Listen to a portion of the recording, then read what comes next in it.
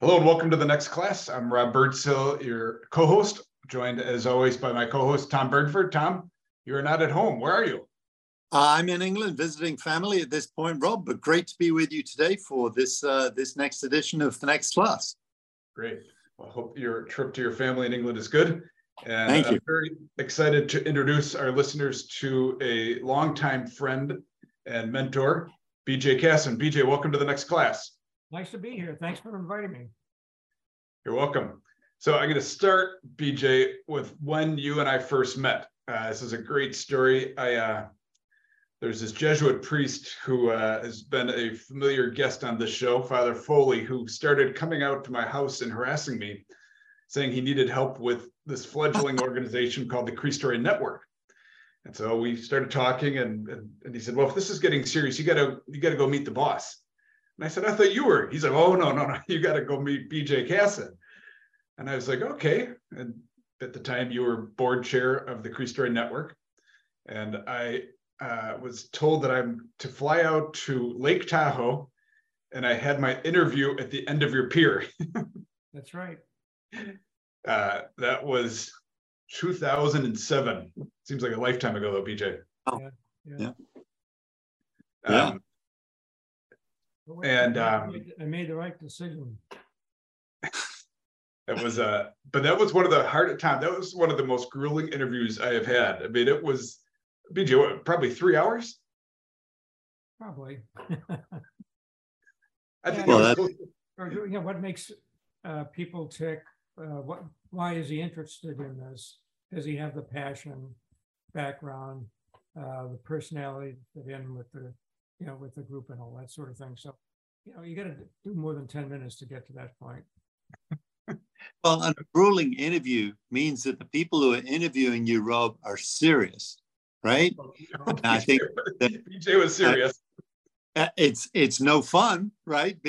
Having those interviews, we've all had them, but it's important. And Cristo Rey is so important to Catholic education in the United States. We know that. And BJ, you were there at the very beginning. So just as we get going, can you tell us how you initially got connected to Cristo Rey and why you were really moved to make such a major investment in this ministry, this mission? Okay, well, a little quick background personally. My brother and I were first in our family to go to college. And we all know that education changes lives, and certainly changed my brother and my life. He had 2 masters and a PhD in marine biology. And I had AB economics out of Holy Cross and went to U.S. Marine Corps leadership post school for 5 years. I was in the Marine Corps 5 years before I got out and got into the business world. And my wife was a teacher before the babies came, and both her parents were lifelong educators. So right. The short answer is it was in the DNA of right. Of both of us. When we were in a position to help other kids, like we have been helped, we did it through primarily scholarships for the underserved locally here in our local high school, St. Francis High School, and the University of Santa Clara, etc. And it was rewarding. We got nice letters from them, or we even met with them, etc. But being a business guy, and especially the last 20 years at that point as a venture capitalist, where's the leverage? How can my dollar reach more than one kid? How can it reach them, right, etc. And so at the time, I was chair of the board of trustees at St. Mary's College in Moraga out here, Christian Brothers. And they had middle schools called San Miguel Middle Schools.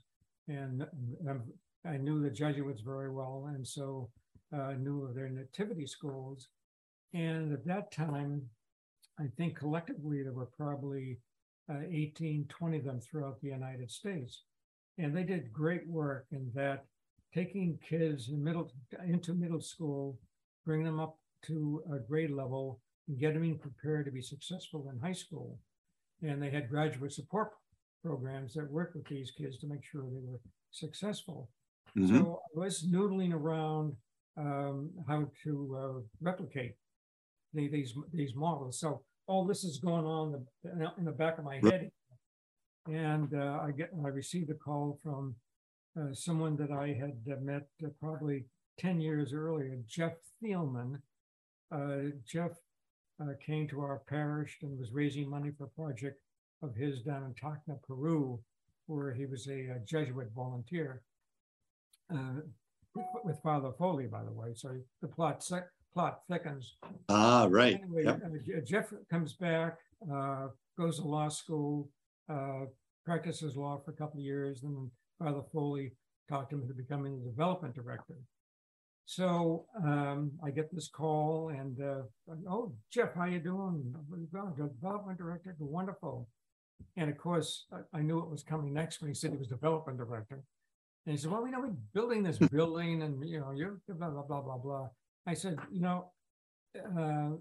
what you're telling me about the school, the work study, et cetera, that's really intriguing. Don't count on me for anything in the building that you're trying to raise funds for, but I'll come out and take a look, which I did with my daughter, Kate, and a one-day trip to San Francisco, Chicago, and then back that night. And the epiphany happened after it was summertime, so there were really no kids there, which is unusual. Usually it's the kids that puts everything together. But the thought process that I went through with replicating the middle schools, all of a sudden you layer this on, and from a business approach, is there a demand? How do we supply it? How do kids get jobs? How do we get the educational infrastructure? Now, there are a lot of people around to do that in my naivete. And so it really didn't take long. A day or two later, I called John and said that, Father Foley, and said that we would like to help with the replication. And a couple of days later, I get a call that the chair of the board would like to meet with me, and could I come out to Chicago? Rosemary Krogan by name, and I knew exactly what it was. It was a dinner to figure out who the hell I was, or was I nuts? and was I serious about doing this? So that was my first sale, if you will, in convincing for them to quit, because there's only one school, and they're going to have to cooperate in coming up, and people will come and visit and all that sort of thing. And so off we went. I hired Jeff Thielman, who was moving back to Boston anyway, as the executive director. And we did a good job, I think, of codifying what one had to do in feasibility studies. There are 3 or 4 religious orders that had come by looking at the original Cristo Rey to kind of understand it and figure out if there's something they could do with it. So there was some prospects already when we started. In fact, the first one was in Portland, Oregon, the Christian Brothers. And so it was off to the races, and we're 40 schools going strong.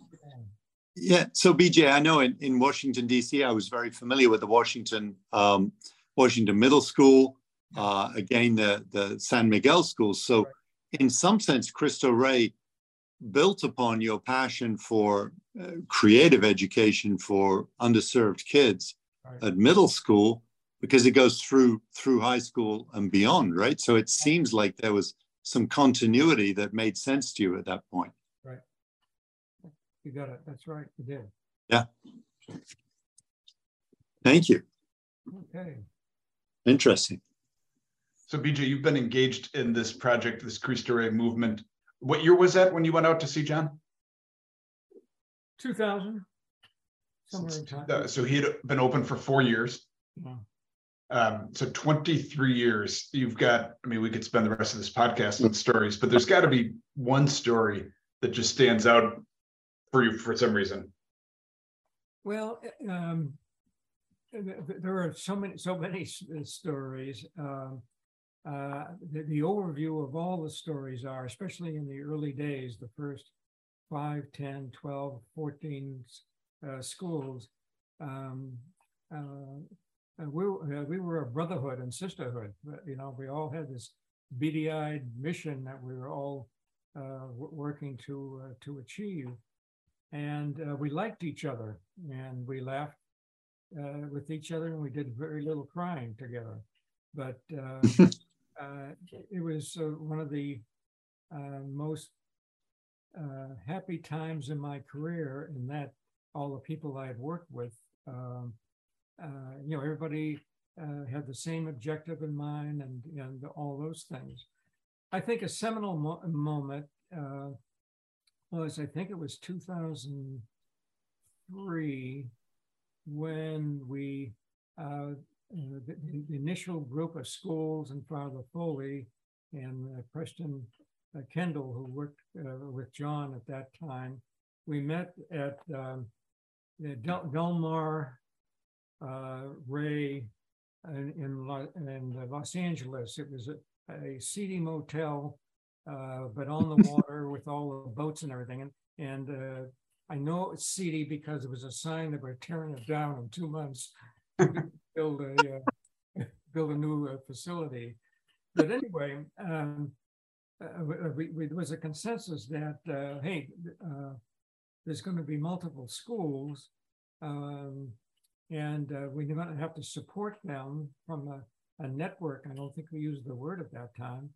And there have to be standards. If you're going to be a Cristo Rey school, you have to have some standards. Everybody looked at each other and said, well, what are the standards? And that's where we said, let's meet. And so for, I think it was 3 days, and down the street, they were filming a movie.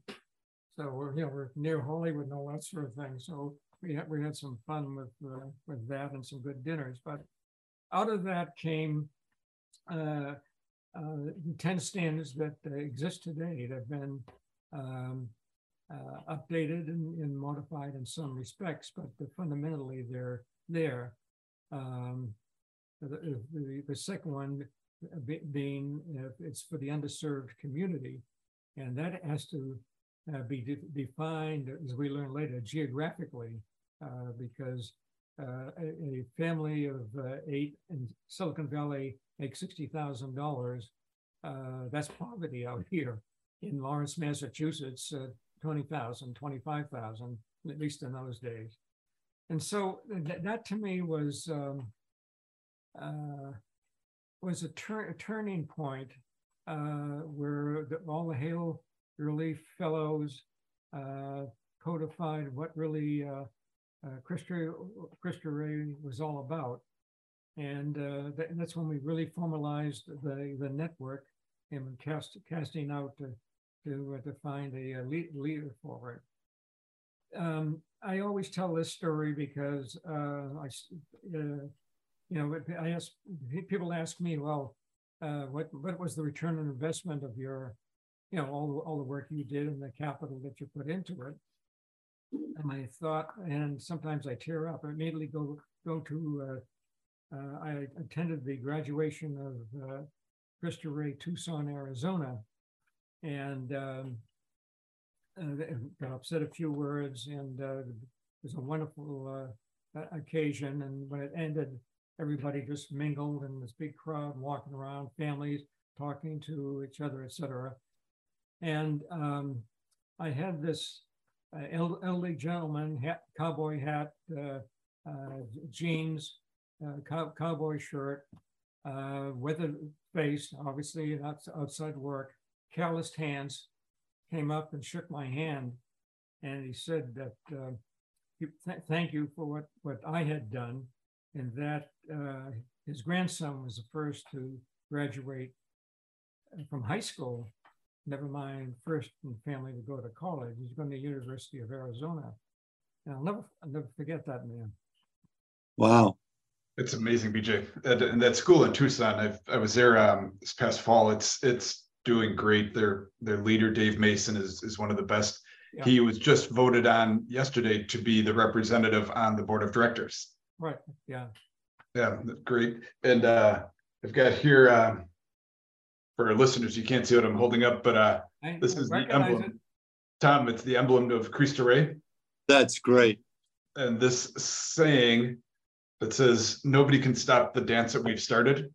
And BJ and I were fortunate to have dinner a year ago at the Cristo Rey annual meeting, and BJ sponsored a dinner for what he called the founders. And those were those people you're talking about that were just so on fire. I mean, St. Ignatius talks about, go light the world on fire. Those men and women in those early years, they certainly have lit the world on fire.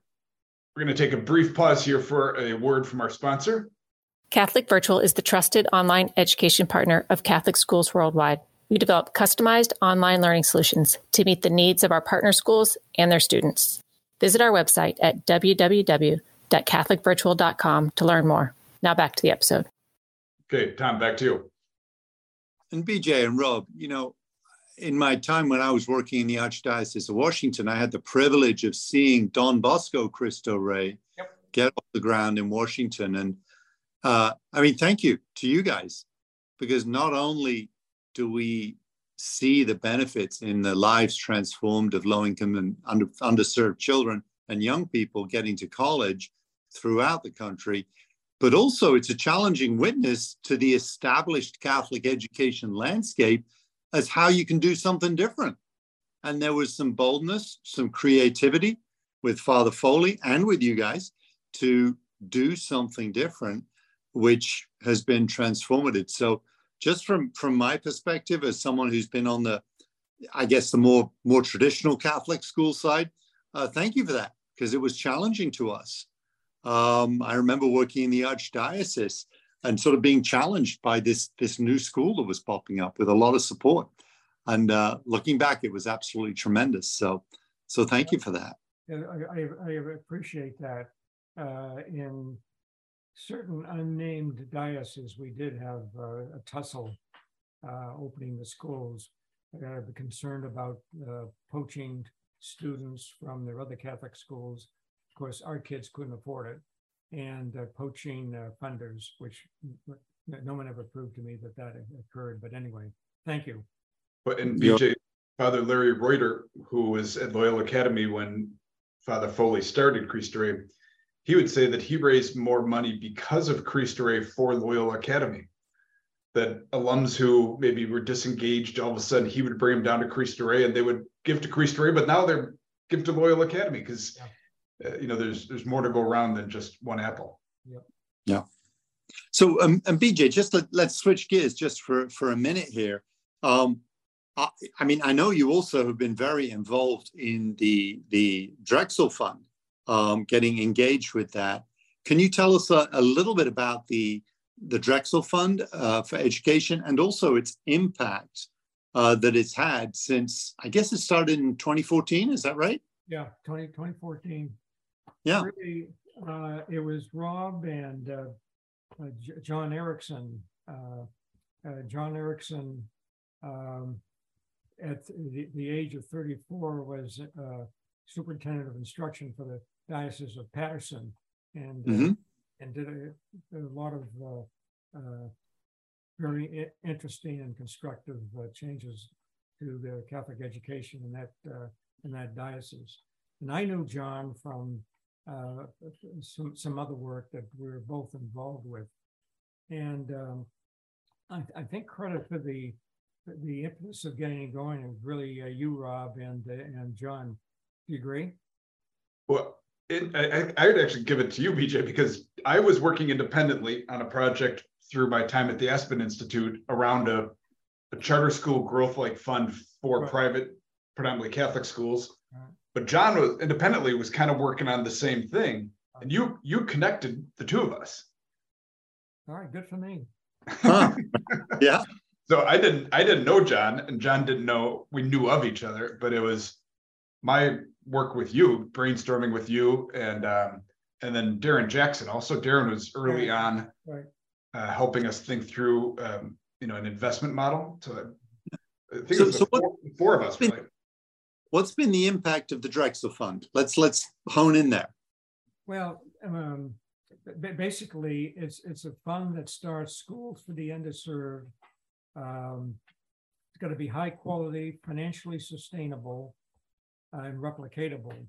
With the word financial sustainability, that means it has to be in a tax credit state, a state that has vouchers that can be used in private schools and private faith-based schools. And so that was the premise upon which the business plan was put together when we decided after I put these two guys together, and the three of us basically with them doing most of the work, put together a business plan, and sounded good, but we needed a lot of money. So we set up a meeting at the Hilton Airport in Chicago. They have these rooms where everybody flies in, you can have a meeting, and then everybody flies out.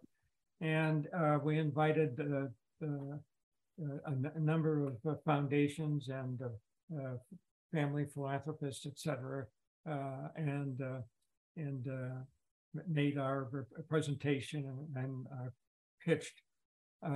One of the lesser highlights is one of the people we invited came in late, and in the room we were in was set up for a cocktail party, not us, later on, and had a pyramid of glasses, probably 100 glasses in a big pyramid. This gentleman hit it, and they all fell the floor. Oh no! Yeah. I'd forgot about that, BJ. That's right. So anyway, so in venture capital, when you look at a deal and analyze it, and you do some due diligence, and you tell the sponsor, the one who's taking the lead investor, I'll soft circle this, which means I've got to go back to my partners, do more diligence. If I say hard circle, I'm in. I mean, it's a firm handshake, and your word is good. So at the end, I'm asking everybody for a soft circle, and so the next 15 minutes, I'm explaining in venture capital what that means. But anyway, out of that, we didn't expect, you always go for the close, but we didn't expect anybody to jump up and say I'm in. But that produced Walton, who became our anchor investor for the first fund of 24 million, the second fund of 26 million, and hopefully the anchor of the 32 million fund that we're working on right now. Since 2004, we've opened 59 schools. Wow. Created 16,000 seats, and we should exceed 20,000 by the end of our coming fiscal year because of the pipeline that we have. Wow. What we've found is that there is a thirst for private education. There's some of the religious based, besides Catholic, you name it, and Baptist, Methodist, Jewish, but the families are looking for a quality education for their kids, and this is the cohort of folks that can't afford private schools, and they're not being served by the public schools, and so what we found. Initial strong hit ratio of people who come to us. We have a very strict due diligence process.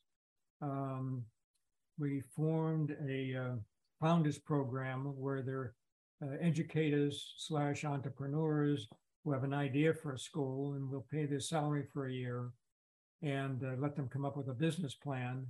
And we've been very successful with that. So we got more worker bees, working for us towards opening these schools. So Right. it's been an amazing 8 years, which is again amazing. We have a fantastic board, each of them heavily financially invested in the fund, and take great pride and work hard at this. They're just not writing check. They're very active in the strategies and all that sort of thing. During the pandemic, when they were by law required to close, but even then, most of the schools were open during COVID. So you didn't have a lot of loss from the loss of learning for those kids. Right. BJ, I would argue that one of the biggest impacts of Drexel is the change in attitudes towards voucher and tax credit legislation. We were seeing universal choice that when John, and I were starting it, one of our theories was there aren't enough good programs out there to support private schools serving low-income kids. Right. I would argue your 20,000, 16,000 seats are some of the primary reasons we're seeing sweeping legislation across the country. Yep. Places like Iowa and Oklahoma and Right. places we did not have them. I mean, when we started, it was really just Florida, Ohio, to a certain degree, Indiana and Wisconsin. Yeah. But now, what states are you guys investing in now? But just to add to what you're saying, and it's growing. So our market, if you will, market is expanding, and that's why when I said it looks like we could be over 20,000 seats from 16. That's just the backlog that we've got coming into the market. Wow. Yep. If you'll, what was the question? No, I was just saying.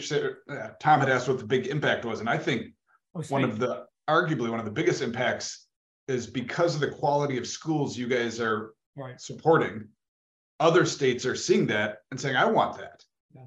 And that was one of our goals, BJ. Early on was like, we can't, we've got groups that are trying to get tax credits and vouchers, like the American Federation for Children, doing really good work. There was just not the supply there. Right. Yeah. Well, and you can't grow programs like that if you don't have quality. Quality is essential. Yeah. That's the foundation. And to say nothing of the fact that it is right and just for students, for kids. Yeah. Of the another statistic, of the 59 schools that have opened, only 2 have closed. Wow. That's to me a testament of the due diligence that our worldwide staff does, which is 2 partners and 3 admins. Yeah, right. That is a remarkable statistic. Yep. And BJ, wanting to shift gears one last time here, as we want to be respectful of your time. A number of our listeners are school leaders, people running nonprofits. You've been incredibly generous over many, many years to not just Catholic schools, but to nonprofits. You and BB have been very supportive. I'm sure that they would love to ask you, how should they, or how would you recommend school leaders or nonprofit leaders interact and engage with prospective donors and current donors? Use the kids. Huh? Brilliant. That is so good. Seriously, I helped found the local Cristo Rey here in San Jose 8 years ago. And when you bring someone through and meet the ambassadors, a couple of the kids, they go through and see the education, see the in the case of the Cristo Rey School, the work study program and what that can do, and then sit down and chat with a couple of the students. It's just you just stand back and have the tin cup ready to catch the shekels that come your way. I think the overall is, and that's why I said get the kids involved. I've found that obviously one-on-ones you can't do that, but the one-on-ones can be leading to the next step of the sales. It's a sales process, basically, salesmanship 101. So you get them interested, and then you get them to the school and let them meet some of the students and some of the faculty, et cetera, and get a real, where's my money going? What are we really going to do with it? That's what people want to know. Everybody loves kids. Everybody wants education, and but you've got to stand out. I found another good trick is small gatherings. So you have a pipeline of 20 prospects. Have a luncheon at one of your board members' house or at some local restaurant, and usually someone will pick up the tab for that. Where you have a small group of people, they interact with each other, probably know each other, but not even if they don't, there's something that's common there. And again, you trot in the kids and let them tell their story. And my brother went through, and he's a sophomore in college now, and stories like that people get.